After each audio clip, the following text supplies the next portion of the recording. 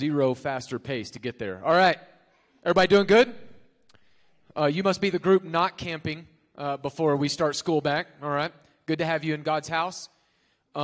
Let's go to the Lord in prayer, and then let's just jump in, would you? Dear Heavenly Father, hallowed be thy name. Thy kingdom come, thy will be done on earth as it is in heaven. You began that invasion in the person and work of Jesus. Extend it now via your Holy Spirit into our hearts and our minds through your word. And so, God, we come acknowledging that we must decrease so that you might increase. God, we come acknowledging that unless you illumine our eyes, we are not getting anything out of this sermon today. And so, God, would you come and make us capable of understanding your word, of digesting it, and through that producing good fruits in our lives that bring you much glory, God. Would you come do supernatural stuff here? Get me out of the way, get my brothers and sisters out of the way, and for any friends that are here who have not yet believed the gospel, would you call them out of darkness and into light? Big stuff here, all of it bigger than us, none of it bigger than you. We come just begging and petitioning you that you would be gracious to us and just pour out an abundance of your presence, that we might know you and we might worship you and we might love you more. God, do all things sovereignly for your glory. We pray that in the strong name of Jesus. Everybody said, amen. If you got a Bible, let's open it to Mark chapter 7, 31 through verse 37. And you may say this is a really short passage. He's probably not going to preach on. Wrong. We're here, all right? And so, but I'll maybe tell this story. When we were in Europe, and we've been all over the world, whether it's Africa, Asia, one thing is constant all over the world, and that is fried chicken. Like people, it doesn't matter where you're at on the earth, people love, you drop chicken in deep fried oil, and it just brings people together. You know what I mean? And so we've been in Asia, they put some spicy stuff in KFC, and the KFC in Asia is like 10 times better than America, in my opinion, okay? And in Europe, like if you don't like certain European foods, one thing you could find is fried chicken, and it's really hard to mess it up. You know what I mean? And our kids got so used to this. Deacon, one of his first words over there in English, we would be driving by somewhere, he'd be like, hey, Dad, look at that chicken spot, right? Which meant we need to pull over and go try a little of that deep fried goodness, right? We have this spot, and I don't know, I've never seen it out in Colorado, so you may not know this, but there's a place in Oklahoma, and it's regional. I know it's in Texas too. Do y'all have y'all been to Chicken Express? Does anybody know what Chicken Express is? I see that hand. That's good. That's good. You probably have carotid arteries. You should get that checked. And so I love Chicken Express. Chicken Express has this tactic that they did that got me in. Here's what it is. Chicken Express is awesome. They got catfish there that's better than any catfish in La Plata County. I don't know why La Plata County can't do catfish, but separate rant, okay? Chicken Express, they got catfish going on, deep fried jalapenos. They got the chicken, and you can go in there and you can order 20 strips at Chicken Express, and here's their tactic. They're just going to throw 3 extra in there because they love God, I think. You will open it up and begin to count and realize, and at first when they did this, I was like, they got some teenager in there that's doing Common Core math. They got no idea about, I ordered 20, the brother threw in 23. Come back, and you most of the time, they are always throwing a little extra chicken strip there, a little extra there. I started to come in and say, they are running some sort of lottery system of like the manager. Does anybody know what I'm talking about at Chicken Express? At the one at our hometown, they intentionally throw in McDonald's will give you half a sauce. Chicken Express is dropping extra strips in their basket. I'm going there every time, right? It's this tactic that here's what it is. They give you more than what you ask for. Or like this is the thing about this passage. There's more in this chunk of Scripture that meets the eye.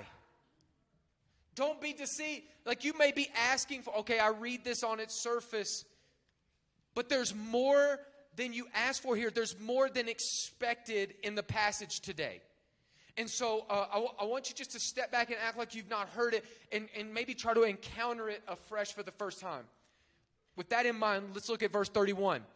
Then he, Jesus, returned from the region of Tyre and went through Sidon to the Sea of Galilee in the region of the Decapolis. Deca meaning 10, polis meaning city. We've talked about this already because you remember the naked demoniac that he delivered was on this side of the kingdom. He's from this side of the wrong side of the tracks. The Decapolis was 10 Greek cities where the Gentiles lived. We mentioned a couple weeks ago with the Syrophoenician woman, he went up to Tyre and Sidon as an anticipation to prep his boys to do Gentile mission work. He begins to open their eyes that this thing is not just for the Jewish nation, which Scripture says just delivering Israel is too small a thing for how big a God that we got. And God begins to crack open the disciples' eyes to see unclean people as being made clean. So he's been up in Tyre and Sidon, which, this is going to be important in a minute, is modern day Lebanon, right?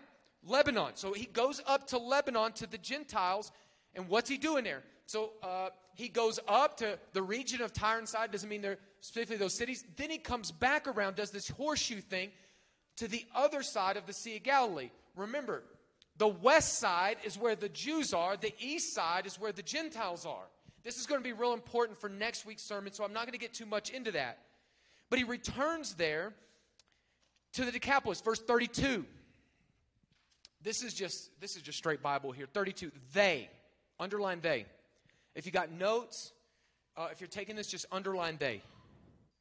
They brought to him a man who was deaf and had a speech impediment. That's a very strategic word.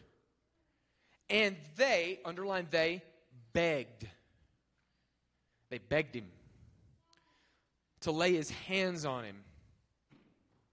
So here's the first point. Let's pause here. They brought him. Who is this they? They.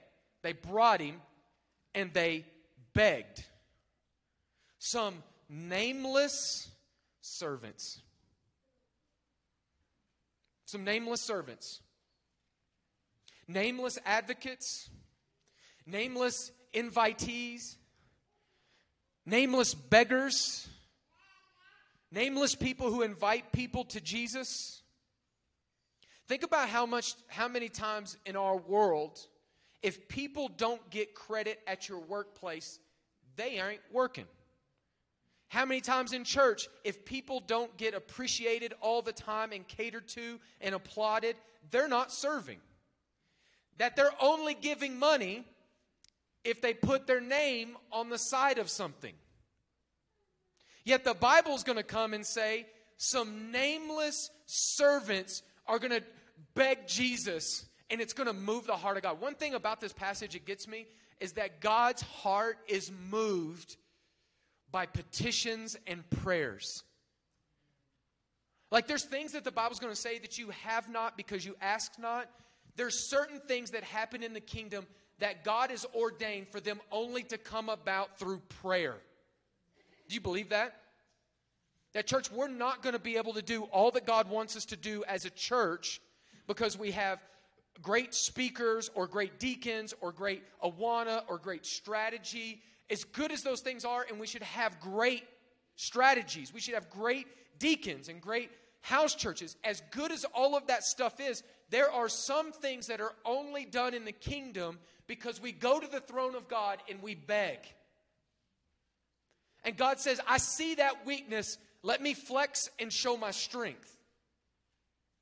You think Tuesday night prayer meeting is just another church activity? It's not a church activity. It is our power to take over the kingdom of darkness. Come on. So we come to these people, and it says they're nameless servants. I know Jenny and Jacob love the Old Testament, so I just come into this. A beautiful part about what's happening here in this passage is something that's happened in the Old Testament before. In Genesis chapter 24, I don't have enough time to jump into all this. Hey, if you've ever studied Genesis chapter 24, Abraham sends a nameless servant to go get a bride for his son Isaac. And theologians will talk about this nameless servant is a forerunner of the Holy Spirit who goes and captures the bride, the church, and brings it to Christ. But we don't have any time to get into the parallels between the Holy Spirit and Genesis 24. But I will say that these nameless servants, whether in Genesis 24, are a picture of the Holy Spirit. Because we are not naturally given to give God all the credit. We want a little bit of credit for ourselves. We want to say, I want people to recognize me and what I do. I need somebody to know my name. I wonder, let me say this about Awana, because I'm thinking about Awana because I did the thing yesterday or whatever. But I wonder how many people have come to Christ because some church folk who nobody's going to know their name went into Awana and shared the gospel with a bunch of students. And nobody's ever going to know that Cubby's leader's name. But they got in there and they served, and students come to Christ. I wonder how many house church leaders, nobody knows their names, but they invited neighbors over for meals, and their neighbors came to Christ.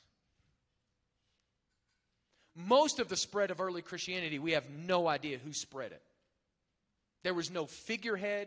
There was no massive leader. There's no celebrity pastors. There's just nameless servants. Let me tell you a story. So, you may not know who Charles Spurgeon is. Charles Spurgeon is considered one of the greatest preachers that has ever lived. To this day, his nickname is the Prince of Preachers. And you can go back to his sermons today and start to read his sermons and realize there is a depth at which the Holy Spirit enabled him to preach the word. He had a mega church before anybody, they even had amplification in London. And his sermons have continued to lead thousands of people to Christ hundreds of years, now almost 200 years later. A lot of people don't know about his conversion, but he mentioned his conversion in his preaching over 280 times. He says that he was absolutely in a place that we would use words like depression. I quote, I was years and years upon the brink of hell. I mean, in my own feeling. I was unhappy. I was desponding. I was despairing. I dreamed of hell. My life was full of sorrow and wretchedness, believing that I was lost. His mother came to him at 15 years old, like a lot of mamas do, said, boy, you better get into church. So mama tells him to go down to church and told him which church to go to, thinking this is a good church. This is where you need to go. Sends 15-year-old Spurgeon to church on Sunday morning. Full blizzard hits that Sunday morning. Snow everywhere, just super covered in white. The snow gets so rough that he doesn't make it to the church that his mama sent him to. He pulls off to the side, he's walking, and goes into a primitive, simple, small church. As he walks into this church, the minister who was supposed to preach that day couldn't show up because the weather was so adverse. So what they did is they just selected an older gentleman that was in the church and say, hey, can you give the message today? Simple man, uneducated, gets in the pulpit, no notes, no preparation, and he goes to a text, Isaiah 45, verse 22, which we're going to get in Isaiah later. And the text reads, look unto me and be saved, all the ends of the earth, for I am God and there is none else. And the preacher just looked across. He read this text, he looked across the staff, and he said, look to Jesus. Look to Jesus. Look at him. Look at what he did on the cross. He died for sins. He rose from the grave. Look to Christ. And this is like, if y'all ever been in an old school church, they call you from the pulpit. I don't do that as much unless it's just to make fun of you, okay? But back in the old school, this guy sees Spurgeon, 15 years old, in the crowd and said, you look awful. You ever been in one of those churches? It's awesome. You look awful. He said, young man, look to Christ. Look to Christ. Spurgeon said that in that moment, he was so delivered and set free and released that he never recovered from it. That as he walked out in the snow, each piece of snow that hit him felt like just refreshment and heaven's blessing upon him, and he was set free. Here's the thing. No one knows who that preacher was that led Spurgeon to Christ. Nobody knows his name except heaven. Are you okay with that in your life? Serving God faithfully and nobody knowing your name. Not becoming Instagram, Facebook, TikTok famous. Just being faithful and heaven knowing exactly who you are and exactly what you've done. He, the Prince of Preachers, was brought to Christ by a nameless servant who knew how to plead with people. Like in our text, they knew how to beg. Verse 33, look at this. Get back into our text. And taking him aside from the crowd privately. We've already seen examples of Jesus bringing to people publicly. Taking him aside privately, he put his fingers into his ears and spitting touched his tongue. All right, so first thing about taking him aside is, and maybe make a note of this, God wants to do things in me privately that will become public and cause people to worship him in astonishment without measure. Let me say that again. God wants to do things in you privately, and whenever God does that, it always becomes public. There is no private religion. If God gets a hold of your heart, your life's changed, it's going public. God wants to do things in you privately that will become public and lead other people, what we're going to see at the end of this text, to worship God in astonishment without measure. Jesus takes him aside because someone petitioned him to do so. I wonder who God is going to set apart because you're going to pray, because you're going to petition, and because you're going to beg. Jesus took him aside because somebody petitioned. And I love this, is that God's heart can be moved by petitions, things that he only does through prayers. Now, 33 through 34 let me finish 34. And looking up to heaven, he sighed and said to him, Ephphatha. I nailed that. That was awesome. No idea. I think Jacob did better. That is, be open. I don't know what you said, but don't go there. Ephphatha. Nailed it. Okay, good. That was much better. That is, be open. Okay, so Jesus relates to him in ways that he will understand. This is not a wet willy, okay? That was my first, I got the tongue thing backwards, and I was like, okay, what is Jesus doing here? You know what I mean? Like, ears first, then the tongue. So Jesus comes up and puts his fingers in a guy's ears. And then he spits and touches a guy's tongue. And then he deep sighs and he looks to heaven. That's the sequence of actions that we see here in this text, correct? Which seems curious. Because whenever people say, what would Jesus do? I don't think they ever mean this. Like, what would Jesus do? I think he would come in and just jab that guy right in the ear.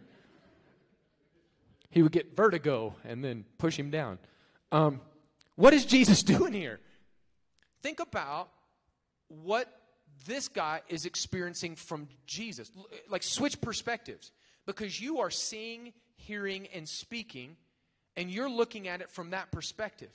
Flip the script and look at it from his perspective. Friends have brought him to Jesus. They are begging Jesus and pleading. He, with his eyes, he cannot hear. Jesus comes up and identifies what the problem is to him. He touches the man's ears. He gets it. Some of the Jews of this day thought it was a demonic thing. Some thought it was a part of the curse. I think even as Christians we would say that people's bodies not working correctly is a part of the fall. And Jesus is coming and saying, I see what's wrong here. Then he spits, which is something you do with the tongue, and he touches the man. So he's identifying that you have a speech impediment, which I'm going to get to that word here in a minute. Then I love this about Jesus. He deep sighs. If your spouse deep sighs, that's not a positive thing, okay? Like you're doing something, like you're driving the way that should be, cars should be driven, and they deep sigh, you're about to have a fight, okay? Jesus looks at the brokenness of the world, and he deep sighs. Like he's bothered by it. The man could read non-verbally what Jesus is saying. It breaks God's heart that our bodies and our souls are like this. Just like we see Jesus a complete and whole human. When he comes to the tomb of Lazarus, he weeps. Jesus is emotionally free in ways that some of us are not. He literally comes face to face with the brokenness of the world, and he deep sighs. Have you ever gotten you live in Colorado, you get this. You ever just kind of see where our world is and just get bothered? Like that's a healthy thing. That's a Jesus thing. You see injustice and evil, people destroying themselves and destroying their families, and just deep sigh? Can we read it on you? Or are you just stuffing that stuff so far down, nobody even knows that you got a problem with the world? Jesus touches his ears, spits, touches his tongue, and he deep sighs. Then he looks to heaven. So that the man, he identifies the problem, but at the same time, he identifies where the solution is coming from. He identifies the problem, but looking to heaven, he's identifying where the solution is coming from for a man that can't hear him speak. Then he says this word that I'm not even going to try again, okay? But you don't have to be a speech pathologist to understand that this word has a lot of labials. For instance, it takes a lot of the tongue. A lot of Hebrew is guttural. Like, for instance, one of my favorite grocery stores in Israel is Hetzel Hanam. It's all in the back, and you almost got to choke on somebody to say it. This word, epiphathath, is all up here in the front. It would have given optimal opportunity for the man to lip read.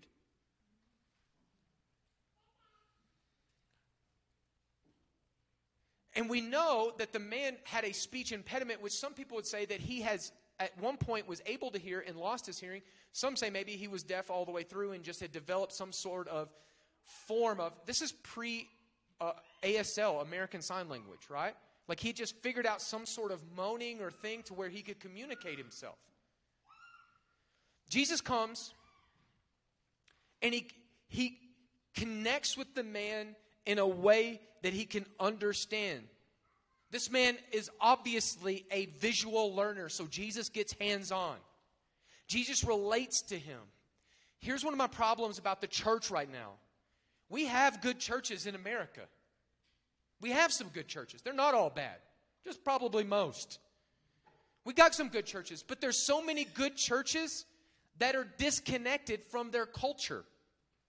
So the good that God is doing in the church is not seeping into the culture and affecting music, media, politics, and different aspects of our culture. Our churches have almost become monasteries where we're cut off from the world instead of taking the gospel to the world. Do you hear me? Jesus has great stuff in him, and he gets near and touches the needs of the man. Church, we got to make sure that we're connected to our community. That the good stuff that God does here is never meant to stay here, but we've got to relate it in relevant terms to our community. Are you tracking? We are not a monastery. We're a mission. All right? And so Jesus opens it for him. Opens him up. Listen to what it says. Looking up to heaven, he deep sighed and he said, why do I keep coming to that word? That is, be open. It's a roadblock. 35. And his ears were opened, and his tongue released. And he spoke plainly. He opens what is closed. I know some of you in here are closed. Your tongue and your ears and your eyes, they all work, but you're closed. God calls you to do something, you shut it down. I'm not doing that. I am closed off. Jesus is in the opening people up business. He's in the releasing people business. Closed things become open at the touch of Jesus. Now, I don't know. Theologically, some would say that he downloaded, when he spoke plainly, like he downloaded it from the Matrix or whatever, from heaven, that he was able to speak a language, having never learned language, being deaf from birth. That's not uncommon, because if you look in the book of Acts, the church is able to speak languages that they had never spoke before. I don't go full charismatic here, but it's in your Bible, okay? They're speaking languages they didn't know, and God gave it to them. That's not beyond our God's capabilities to give people languages they wouldn't otherwise have. Or if he had heard languages and Jesus just repaired and restored what had been lost through his hearing. I don't know, the text doesn't get into that. But at the very least, we could say a couple things. Babylon is going in reverse right here. Confusion is going in reverse. Furthermore, something I think we could say from Mark's explanation, from Mark 1:1, and his thesis statement about this book, this is the beginning of the gospel of Jesus Christ, the Son of God. This passage, connected to that thesis statement, is to tell you that Jesus is the Son of God, and he's beginning the kingdom. 1:15 says, at that time, he said, the time is fulfilled, the kingdom of God is at hand. Repent and believe the gospel, right? So he said the kingdom is coming. The kingdom is coming in the person and work of Jesus right here. The kingdom invades through the king at the front of the army. And in his kingdom, sin and the effects of the fall have no place at his table. So we see the kingdom coming in this passage. By the way, I find it fascinating, the word that he uses. Here's what I mean. This story of healing the deaf mute man is not in any of the other Gospels. Mark alone chooses to teach us this. The word that he uses in this, if the first word was hard for speech impediment, is unique. Magilalos. Magilalos is the word for speech impediment used here. In all of the Bible, that Greek word, magilalos, or magilalon, depending on its context, is only used twice in the Bible. The whole Bible. Right here is one of them.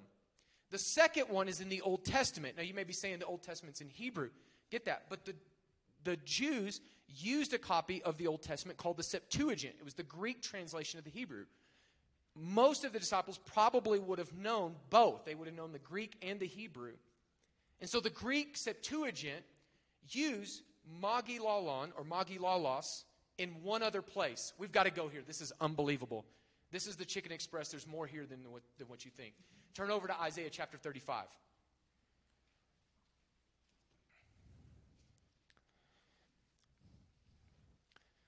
Ty, this is when we should just cut the camera so that people attending online have to. I'm just joking. 35 of Isaiah. This whole Isaiah, if you've ever read the Old Testament, he's been on this long rant about how their sin and their evil is creating systemic evil in such a way that God's going to have to bring judgment. And he's just been railing against the evil that is in God's people and in their culture and the nations around them. And he's just been talking about judgment and judgment and judgment and judgment. And then we get into this in the midst of justice, there's grace. Verse 1 of chapter 35. The wilderness and the dry land shall be glad. The desert shall rejoice and blossom like the crocus. It shall blossom abundantly and rejoice with joy and singing.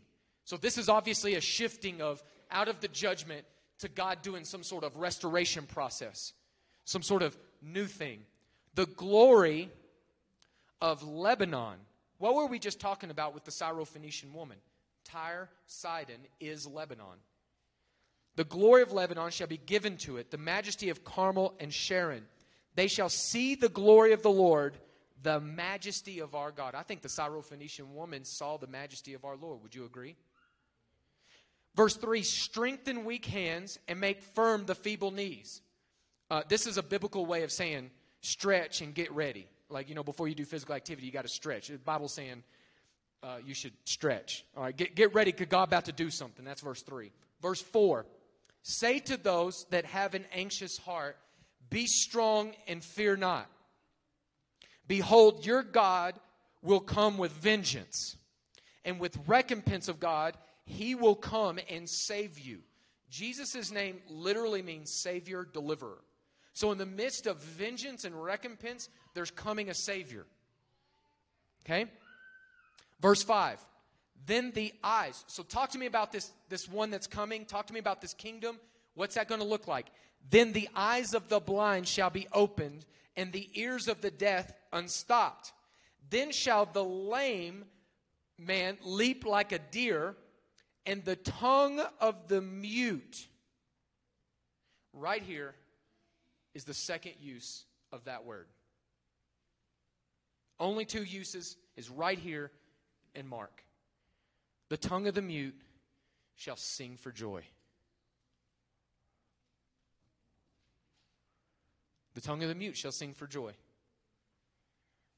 For the waters will break forth in the wilderness, and the streams in the desert, and the burning sand shall become a pool, and the thirsty ground springs of water, and the haunt of jackals.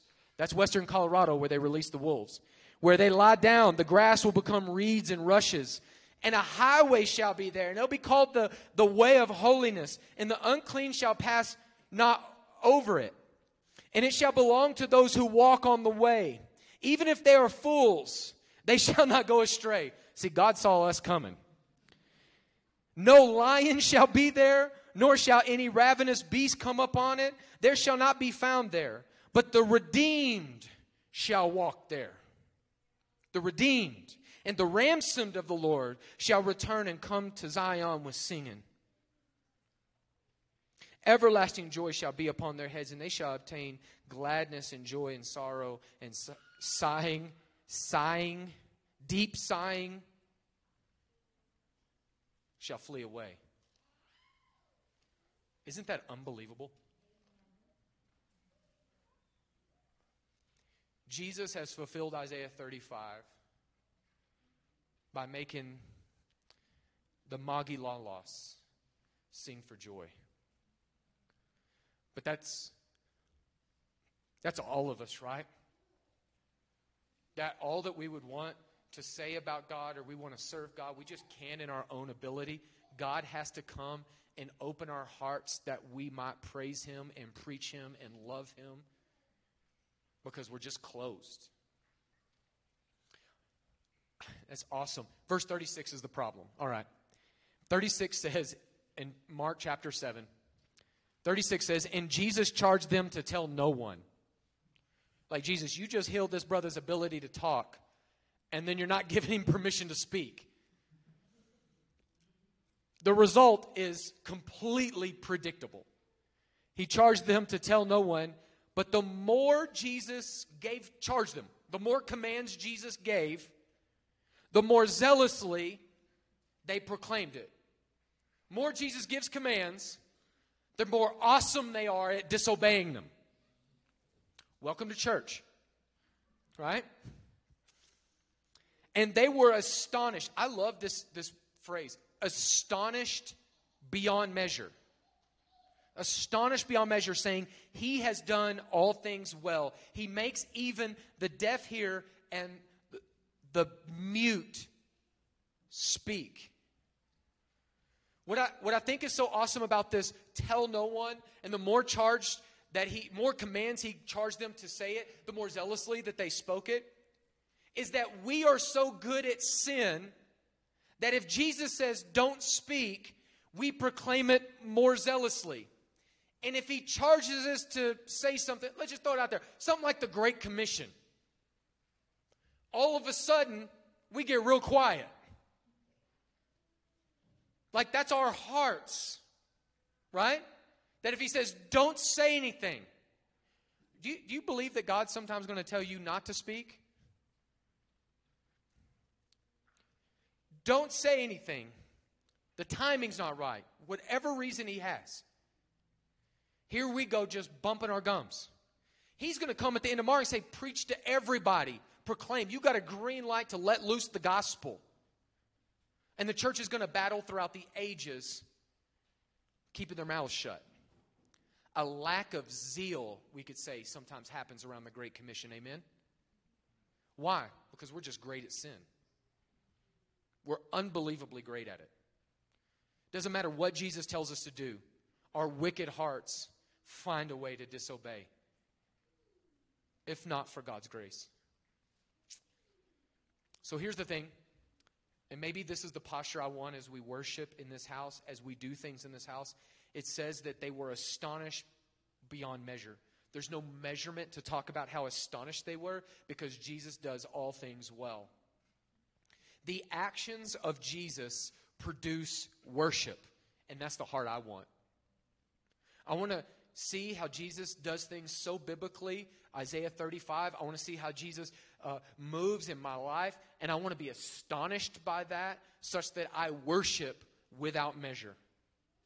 Seeing how well Jesus does things. I never want to lose that constant looking to Him.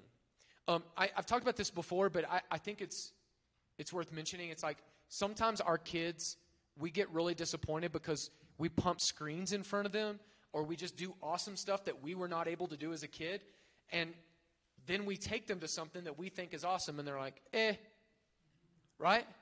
Like there's almost like this, they get inoculated to awesome, right? And so kind of everything is boring. And so sometimes the best thing we can do for our kids is kind of like take some things like out of their palate, out of their experiences, and actually what they need to do is do some hard things and not have continual access to entertainment as the world would make available to them. I know this is countercultural, so I'm walking a line here. Because pretty much iPad should be raising your kids, right? Am I right? But maybe television shouldn't be raising our kids. This is like, for me, it's like, I just noticed that as I could remove things from my kids' life and allow them to be challenged by hard things to do, it's so healthy for their heart. Then whenever they're faced with something that's truly awesome, they're in, right?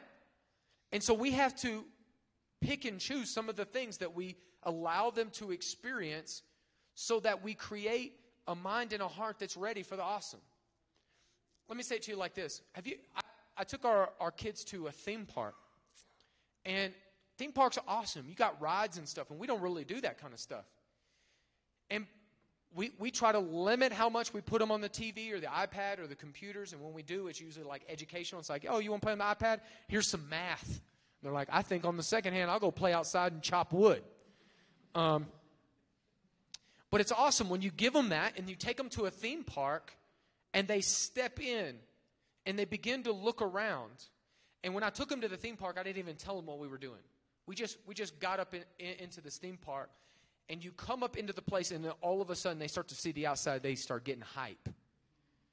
They're just on the surface. They haven't even rode a ride yet. They're just seeing the outside of it, and they're like excited. Then they start to go in, and they see things dropping and things swinging, and they get into this kind of risky place of, I want to do that, but I also kind of don't, right? Because I didn't wear a diaper or nothing. You know, like it's too much. But then they go around the theme park and they start saying, oh, Dad, look at this thing over here. And they start to drag you to explore the whole spot. You know what I'm talking about? And you start having to try to even judge some of the things. Are you tall enough to even experience this? Or are you going to fall out and like, we got a real long explanation with your mother of what happened here? And don't you want that? Don't you want them so like pumped and excited that they're dragging you deeper into the park to go to it rather than showing up being like, oh yeah, I know this. It's not. I've seen this online. Right? Here's my thing, is I think that some of us come to the God's word like that. Some of us come in and we say, oh, I know John 3:16. I've seen that. Oh, I know the gospel. I know the cross. Oh, I've even heard about him healing the deaf. There's no astonishment.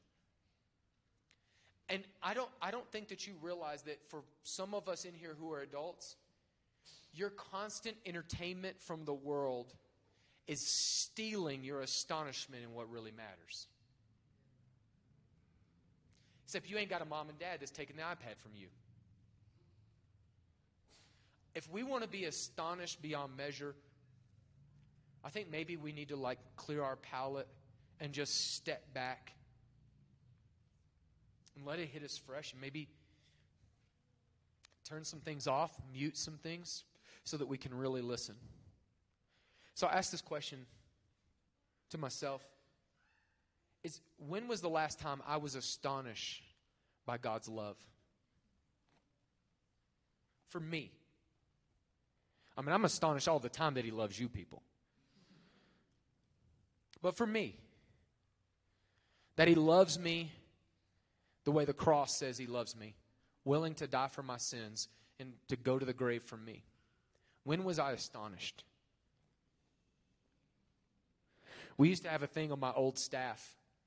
We had about 8 college students on our staff. We had 4 full-time and then some part-time staff. And we had this thing. We had a rule. You could come back next year, but there was only one requirement if you wanted to stay on our staff and serve more than 1 year. If you wanted to serve on our staff more than 1 year, we had this one rule. You had to re-up on this every year. We would always ask the question, when's the last time the gospel made you cry? When's the last time the gospel broke your heart? Because I don't want to be in the trenches with a bunch of intellectuals who it's just information doing church. I wanted to be in the trenches with people that the gospel was wrecking their hearts. And if the gospel hasn't wrecked your heart and you're in leadership here, you got no business being in leadership. And so if you want to come back and serve on our staff another year, you got to tell me the last time the gospel broke your heart. When's the last time the love of God made you astonished beyond measure? Blind, deaf, mute. This is how God, in His Word, describes humanity without Christ. Blind, deaf, mute. Existing, stumbling around, having a form of life, but not getting it. Blind, deaf, mute. Any one of us, when we get saved, is unbelievably experiencing a supernatural act. So when was you astonished last that God loved you so much? I heard a quote, and maybe I'll end here. When I look at my sin, I don't know about you, but when I know my sin better than I know your sin. When I look at my sin, I am astonished that I could even be saved. But when I look to Jesus, I'm astonished that He could even possibly lose me. When I look to my sin, I'm astonished that I could be saved. But when I look to Christ, I'm astonished that I might be lost because He's that powerful. As a nameless servant once told Spurgeon, I will tell you, look to Christ. Look to Christ. Look to Christ. Be astonished. Let me pray for you, and I'll invite Mike to come.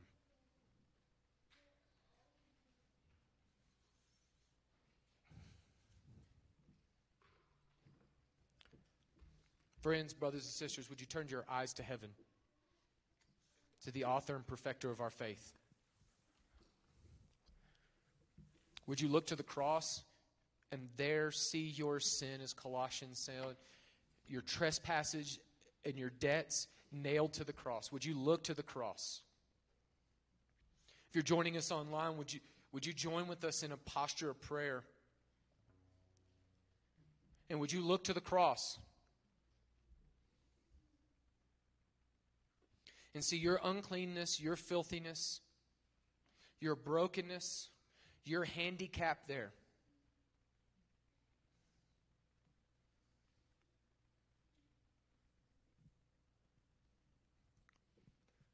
Would you look there and be astonished?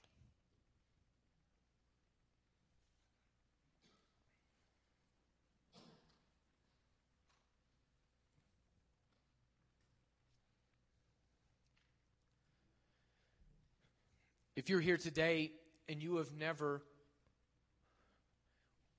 with your heart, gazed at your sin nailed to the cross, would you in faith look there now?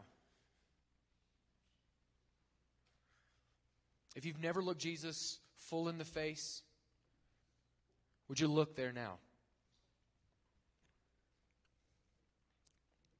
The Scripture says that all that call upon the name of the Lord shall be saved. Would you look to Christ and call upon His name and ask Him to save you?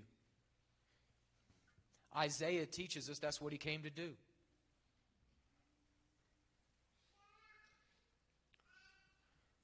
If you're here or if you're online, I want to ask you, with such a beautiful Savior as this, why would you stay closed?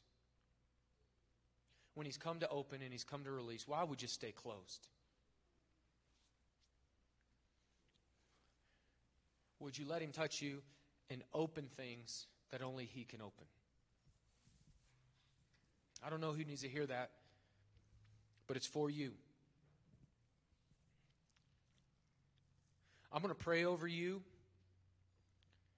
And then with the best we can do, with the voices we have and the hearts that God's put in us, we're going to worship God in as much amazement and astonishment as we can muster. Dear Heavenly Father, yours is the kingdom, and you are the King. We thank you for sending Jesus, who died upon the cross for our sins, that we might be released, that our tongues might be loosed to sing your praises, that our hearts might be freed. And so, God, we come having heard what your word says about who you are and what you do, and we just come in faith asking you to do it again. Do it in us. Do it through us. And do it for your great glory. Father, teach us to keep our eyes upon Jesus despite the wind and waves. God, teach us to keep our eyes upon the cross and to see our sin nailed there, that we are eternally astonished at your saving power. God, we ask that, we plead that, we beg that for us and our community, and we pray it in the strong name of Jesus. Everyone said, Amen. Would you stand and worship with us?